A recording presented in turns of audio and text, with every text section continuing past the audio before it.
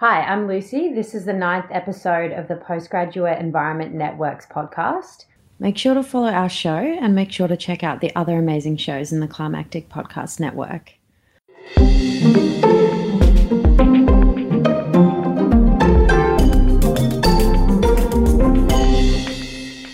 Today I'm talking to Matt Nguyen, who works as a policy lead for Reset Australia, who are a policy and advocacy organisation looking at the digital threats to democracy. I hope you enjoy it. Hey Matt, welcome. Glad to be here. How are you? I'm great. How are you? Okay, I'm kind of... I'm going to start with asking you, tell me a bit about yourself and your background. Yeah, currently I lead policy for this new think tank cross advocacy organization looking at the digital threats to democracy. And so that basically means things like how algorithms and data and social media is used to subvert some of the democratic institutions that we have, looking at things like foreign interference, fake news, conspiracy, privacy, that kind of stuff. But I didn't have a background in tech really at all. I actually studied microbiology and immunology at Melbourne Uni and was like in the public health space and made a kind of a left turn into this issue. Tell me about your other jobs outside of Reset and what your journey was to get there. Yeah, sure. So I've had a bit of a mixed bag approach to my career. I'm a big believer of like having a plan but not sticking to it and taking things as they come that are sick. And I'm like relatively issue agnostic. I'm much more interested in impact and like what kind of things needs the most attention in our society and where I feel best placed to do that. So I started off with an undergraduate in science, studied microbiology, immunology, and was very interested in like public health and global health. And so my honors was in vaccines access, trying to like figure out how you can have more equitable vaccine distribution around the world.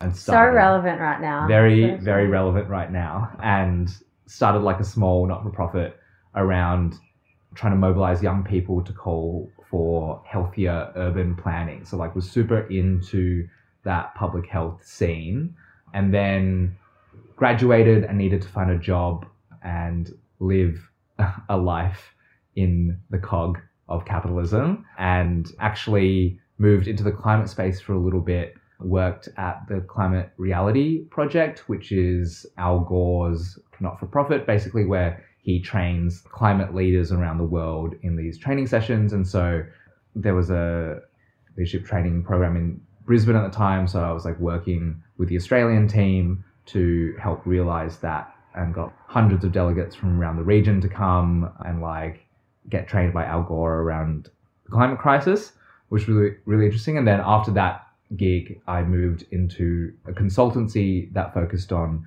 social issue campaigning. So I worked with the Australian Red Cross on nuclear disarmament. I worked with the UN Live on designing this ocean conservation Side campaign. note, the crazy thing is you're only 25, right? 26. It's just wild to me that you've had so much experience, but it just goes to show that. Yeah, capitalism is real. No, but just obviously you're really ambitious and motivated. Yeah, that's what I just wanted to make the point that you're really young and that you've done this stuff. Sorry to interrupt. Keep going. Yeah, no stress. Yeah, I don't know. I think like I hate barriers placed on youth, and I think some of the best people I've ever worked with are like young and much better than like legacy not-for-profit players who've been there for 30 years and have lost hope or whatever. Yeah, I was like working at this consultancy doing these issue campaigns on like that, on international development, on climate change, on whatever. And then as part of that consultancy, we were approached to look at digital rights in Australia. And as part of that, we spun off where I work now, called Reset Australia, which is like this new think tank advocacy organization looking at, the digital threats to democracy and conspiracy and how data is at the center of all this sort of stuff. So a bit of like a frantic move, and I definitely didn't plan. If you asked me when I graduated uni if I thought I would be doing this now, I would be like, no, definitely not. I would be working in public health, and I was like, I would want to be doing stuff on the COVID vaccine rollout and that kind of stuff. That was kind of like what I was planning to do, but like, no, just kind of take what you can get, really. So what's your plans from here? Do you want to continue doing what you're doing now? Yeah, I'm pretty interested in the issue. I see it as like a lot of what we work on is how like everyone feels that society is getting more polarized. We feel that we can't talk to the other side of politics, whatever side that you're on. We can't have these like civil discussions anymore. And that actually has like pretty serious ramifications on like the laws that we pass and the policies that we enact. And one of the drivers to this polarization, in my opinion, is the amount of manipulation that these algorithms, primarily being implemented by the digital platforms like Facebook, Twitter, Google, are having on our societies, and how that's driving this kind of fracturing of discourse in Australia. Oh, yeah, in that respect, can you talk about the connection that the polarization has with climate change and climate change discussion and policy? Yeah, definitely. So it's quite interesting because like I think now climate change I don't think ever was supposed to be such a partisan issue. It's an issue of science, it's an issue of physics, of economics, of engineering. It's like when you think about it, it should be a relatively straightforward issue to drive sensible policy on, but for various reasons it has become a super political partisan issue that is now super intertwined with, like, I hate the term, but like identity politics of like, you're pro climate action, that means you must be on the left, and blah, blah, blah, this means you're XYZ. And so I think that kind of politicization of an issue, and now it's become an identity thing, is like driven largely in part with like how these digital platforms are set up. And so at the core of it, these platforms, Facebook, their job is to collect as much data on you as possible, because their number one aim as a company is for you to spend as much time on Facebook as possible. Because every second that you spend on Facebook, that's a second that they can monetize to an advertiser to get them money. And they are the most successful companies of the 21st century in doing this. And so how do they keep you on their platform? They collect as much data on you as possible so they can manipulate you to spend more and more time on Facebook, on Instagram, on Twitter, on Snapchat, or whatever. And so they know that you might like a certain game or a certain shopping trend or whatever. So they'll feed you that kind of content because they know that you're a 26-year-old female in inner city Melbourne that likes XYZ, and they'll feed you this content to keep you more and more hooked. And so you could argue that that's just capitalism, but there's also all these negative externalities that come about when people have realized that they have all this data. We can target people with these ads over a long period of time and change people's views. And so the US and the EU have had like much realer examples of this. In Europe, they had Brexit, they had Cambridge Analytica. In the US, Trump was elected in 2016. They had all the stuff with like the Black Lives Matter movement. Do you think it happened in Australia? I think it's less of an overt kind of like example in Australia, but there are definitely examples of things on a smaller scale happening here, and it will definitely happen more and more with time if we don't regulate in the right way.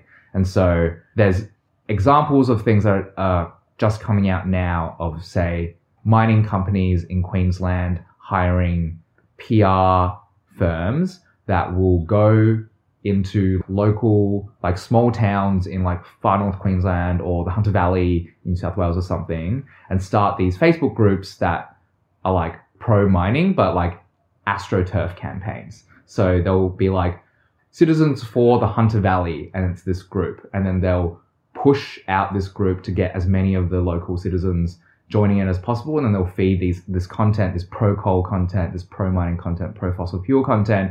And fear-mongering campaigns will be like, if you don't want to lose a job, support the mine. And then they'll couple that with more public campaigns where they're targeting these people with their various vices, their various fears about the future, and slowly change public sentiment that way. And that's a very specific example in the climate space, but this extends to like nearly any issue that you can think of. You can employ these platforms and the data that they have on people to change their ideas, to change their sentiment, to change their actions. And so it's like an interesting issue to work on, I guess.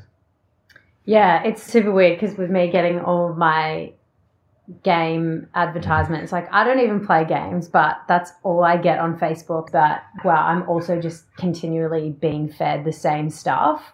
It's really terrifying. So how does Reset go about remedying that? Or what's their idea of the solution for it? Yeah, great question. Sometimes it feels like hitting your head against a brick wall, but our job is to like write policies that we think should be enacted and then to campaign and lobby the government to pass these laws that we think through consultation and polling and all that sort of stuff through research that would be good. And it relies a lot on like trying to wrestle that control over your personal data back from a private multinational to you. And so there's a bunch of laws that have already come about, mainly in Europe, to ring fence that data more, have more requirements and obligations and rationale that these companies have to fulfill before they collect your data. They have to ask for your consent to collect your data, and they have to make it understandable. And so I think that's the general track. But the first step in even thinking about what a redesigned social media ecosystem looks like is transparency. And we don't have any of that at the moment. Literally no one except Facebook knows really how these algorithms work within Facebook. No government body, not the UN, no one outside. It's the engineers and the leadership within Facebook that have complete control over that, how they target people, what parameters they're tweaking, what kind of things that they're pushing or withholding. It's within the company. And so a lot of our efforts, especially in Australia at the moment, are about trying to force that transparency. And this isn't a new thing, right? Could you imagine a pharmaceutical industry or an aviation industry where we didn't know how planes fly? There's regulators that go into pharmaceutical companies and plane companies to be like, is it safe? Does it work? Do you have the right processes and policies and procedures in place to mitigate harm? We're just saying that we need the same system for social media and data. So has the Australian government started looking at that are they in talks with Google and Facebook at the moment? Because obviously it's hard, right? Because they're American companies. Yeah. The Australian government's actually doing a reasonable amount on pushing some of this legislation. Obviously, we think a lot of this legislation can be a lot better, but there is an appetite to regulate that, and that's global as well. And so the best example of this is in the EU. They passed something called the GDPR, General Data Protection Regulation, and it essentially, in short, is a really incredible first step to ensuring individual privacy and data autonomy against Facebook and Google.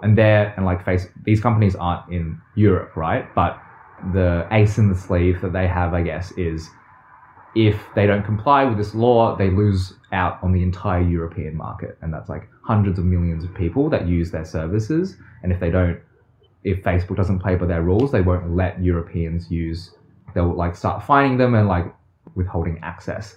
And so in an issue like technology, just like in climate change, these are global manifestations. They require a coalition of countries working in concert to take action. And so it's about joining that movement with Europe and eventually the US to be like, this is the type of standard that we want, and you must comply with it. Otherwise, all of us won't let you not do it. How far away do you think that is? Australia, globally, whatever. Yeah, I don't know. Hopefully sooner rather than later. But I think the time, like especially for social media, I think the time is like quite quickly approaching. Like a lot of governments and people, most importantly, the people are waking up to the fact that, hey, these guys have so much data on us and they're using it to manipulate us actively. Are we okay with that as a society? And that's a really exciting time. And yeah, so I think like sooner. But then there are things in the near future that we haven't had the conversation about, like when AI hits society in a more tangible way. We haven't decided as a society what kind of levels are we comfortable with of, like, say for example, an AI system being like kind of like robo-debt, right? Like being in charge of distributing social services in government. Are we okay with that? Are we not? If we are okay with that, what kind of barriers do we need to put in place to ensure that it doesn't actually harm people? And so that, I guess, is like the next thing to work on after we get this. It's like all part of the same issue. How is it related, AI? I mean, it's all essentially, at the end of the day, it's all about like how data is used to make processes efficient. Yeah. And so is your information, is your data, is that personal property to you? Is that property to the organization that collects it? And how can that information be used in an ethical way? And we haven't written those laws yet really that well. And so we're at this time of reckoning at the moment where these systems are coming online more and more each day. And so we need the legislation and the policymakers to keep up with that and to have some proactive and ethically focused policy. Wow, it's such a scary time. It's like there isn't enough to be terrified about in the world right now. Now we have to worry about data. And you've just recently been offered a job in Singapore. So tell me about that. It sounds pretty exciting. Yeah, definitely. I think it's like a good reality imposter syndrome reality check in a way. So yeah, I'll be moving to Singapore and leaving Reset, but still within the tech policy space. But I'm joining the Tony Blair Institute, and I'll be leading internet policy for the Asia Pacific region. And so looking at issues like the Rohingya crisis, like the Uyghur Muslim stuff in China, the Hong Kong protests with Duterte in the Philippines, and how internet connectivity and social media and is like at the heart of a lot of these issues. How governments can shut down the internet to quell protest, how governments might surveil people to clamp down on human rights, how the internet has one of the greatest tools humanity has ever invented, and it, like any other tool, it can be used to like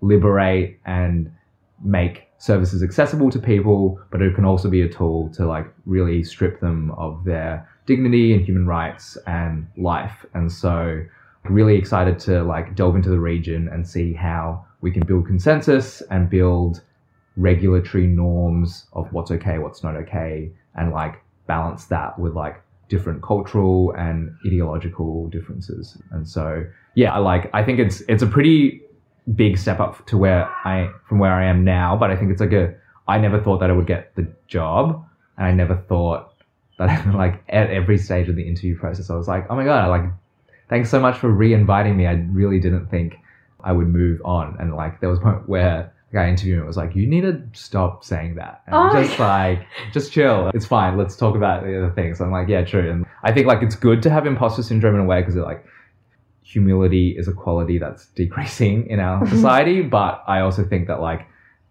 anyone can do anything. And so you should just apply and see and like put your hat in the ring. What are you most passionate about in terms of your career? Yeah, I think what I'm most passionate about is how on earth have we managed to construct a society that seems to be based on inequity. It seems to be based on if the few in the West or in the top tiers of the global South that get to live a luscious and luxurious life off the backs of hundreds of millions of people who don't get the same opportunity. And that is a lottery of birth. It's nothing else. And none of your successes, none of the things that you manage to do is based off that privilege. I'm really interested in like the construction of that system and how there are things in there that prop it up. And so all the social issues that afflict society today are like the negative manifestations of that unequal system. That's why I was interested in global health, because I was like frustrated and exasperated that there are some people in the world that don't get access to healthcare, which I think is the basic fundamental human right. And then that's why I'm interested in climate change, because the effects of the climate crisis will impact those communities first and most extreme. Communities in the Pacific, communities in Bangladesh and Africa. And so, yeah, I'm like really interested in how we might be able to rethink that paradigm and like work towards a world that's a bit more compassionate. So you're going to infiltrate the system deep and state. destroy it from the inside, right? Yeah, or from the outside. Do you have Who any? knows? No, I think it'll be from the Yeah, I inside. think- You'll be a rich boy Yeah, for yeah. sure. How are you going to go about doing this? What's your number one idea? I don't know. It's such a big question, I know. I'm just interested. Yeah, so I really think that like governance and economic systems are built off the back of philosophy, and we have had thousands of years of Western philosophy that dominated the world, but also like capitalism was based off these philosophical principles. And so to move into the next iteration of human consciousness, we need to have that philosophical revolution. And I really think that these philosophical revolutions happen a lot in the face of true adversity. And so for me, I think like a lot of the issues that we face today, gender inequality, poverty, global health issues, the climate crisis, these are issues of the material world. They're issues of we have it, we don't, redistribution of supplies, how we get energy, how we get health. They're like material issues. And this is why I'm interested in what I'm doing now. I think within the realm of tech and technology policy, some of these issues are in that next evolution. So when we think about artificial intelligence and how that makes us reconcile with the concept of our humanity, when we think about the future of work and automation, what is our relationship with capitalism when automation means that we're less reliant on labor, and that rewrites our relationship with work and the workforce and that kind of stuff. And I think within the sandbox of these like technological innovations and stuff, we might be able to have that philosophical revolution to be like, oh, wait a second, maybe I don't need to work to live. And what happens when I don't need to do that anymore? And slowly Please discover start this. breaking that down. I don't know if I'll be that person, but like I think that's why I'm really excited about tech. That's why I think it's like an interesting space, because we might be able to have that reckoning and move on to the next thing. Because at the moment, it kind of feels like we're playing like patch up the sinking boat kind of thing, being like, oh, like we'll do a carbon tax. That will do it. We can't just tax it. We need to like rethink our relationship with consumption. Yeah. But we're not talking about that. We're trying to like still fix it within what seems to be a dying Putting paradigm. Band-Aids. Yeah. Like So person who's been it's in a car interesting. accident. Yeah, exactly. What advice would you give for people who are finishing their degrees and wanting to get their first job? Just anything. Yeah, I think the main thing I would say is like, don't lose hope, I guess, and like lame. But the quality of resilience, I think, is important in the job hunt as well as I in feel the like life you've hunt. told me that you have been shut down from so many things, and that definitely gives me hope. Yeah, Like- so many things, so many rejections, so many like, you're not the right fit, blah, blah, blah, blah. And I think it's, as young people, we're entering a market, like, especially if you're studying something, if you want to get into a field that's like quite impactful, and within that impact space, it's quite competitive, and there's just not a lot of jobs. Like if you're an accountant, no offense, like there's much more accounting jobs than there are campaigning jobs in whatever. And so it's just about like the determination that you have to like keep sending out stuff when you're in the face of rejection. And I think that's something that like really helped me get through. Did you do any volunteer work? I feel like that's something that is always said to students, that you have to do volunteer work to get anywhere. Did you do that? Yeah, I mean, I did quite a lot. I was either a research assistant, and then I was doing like a lot of volunteering throughout uni with various little not-for-profits. And yeah, I think it's a very privileged thing to be able to work for free.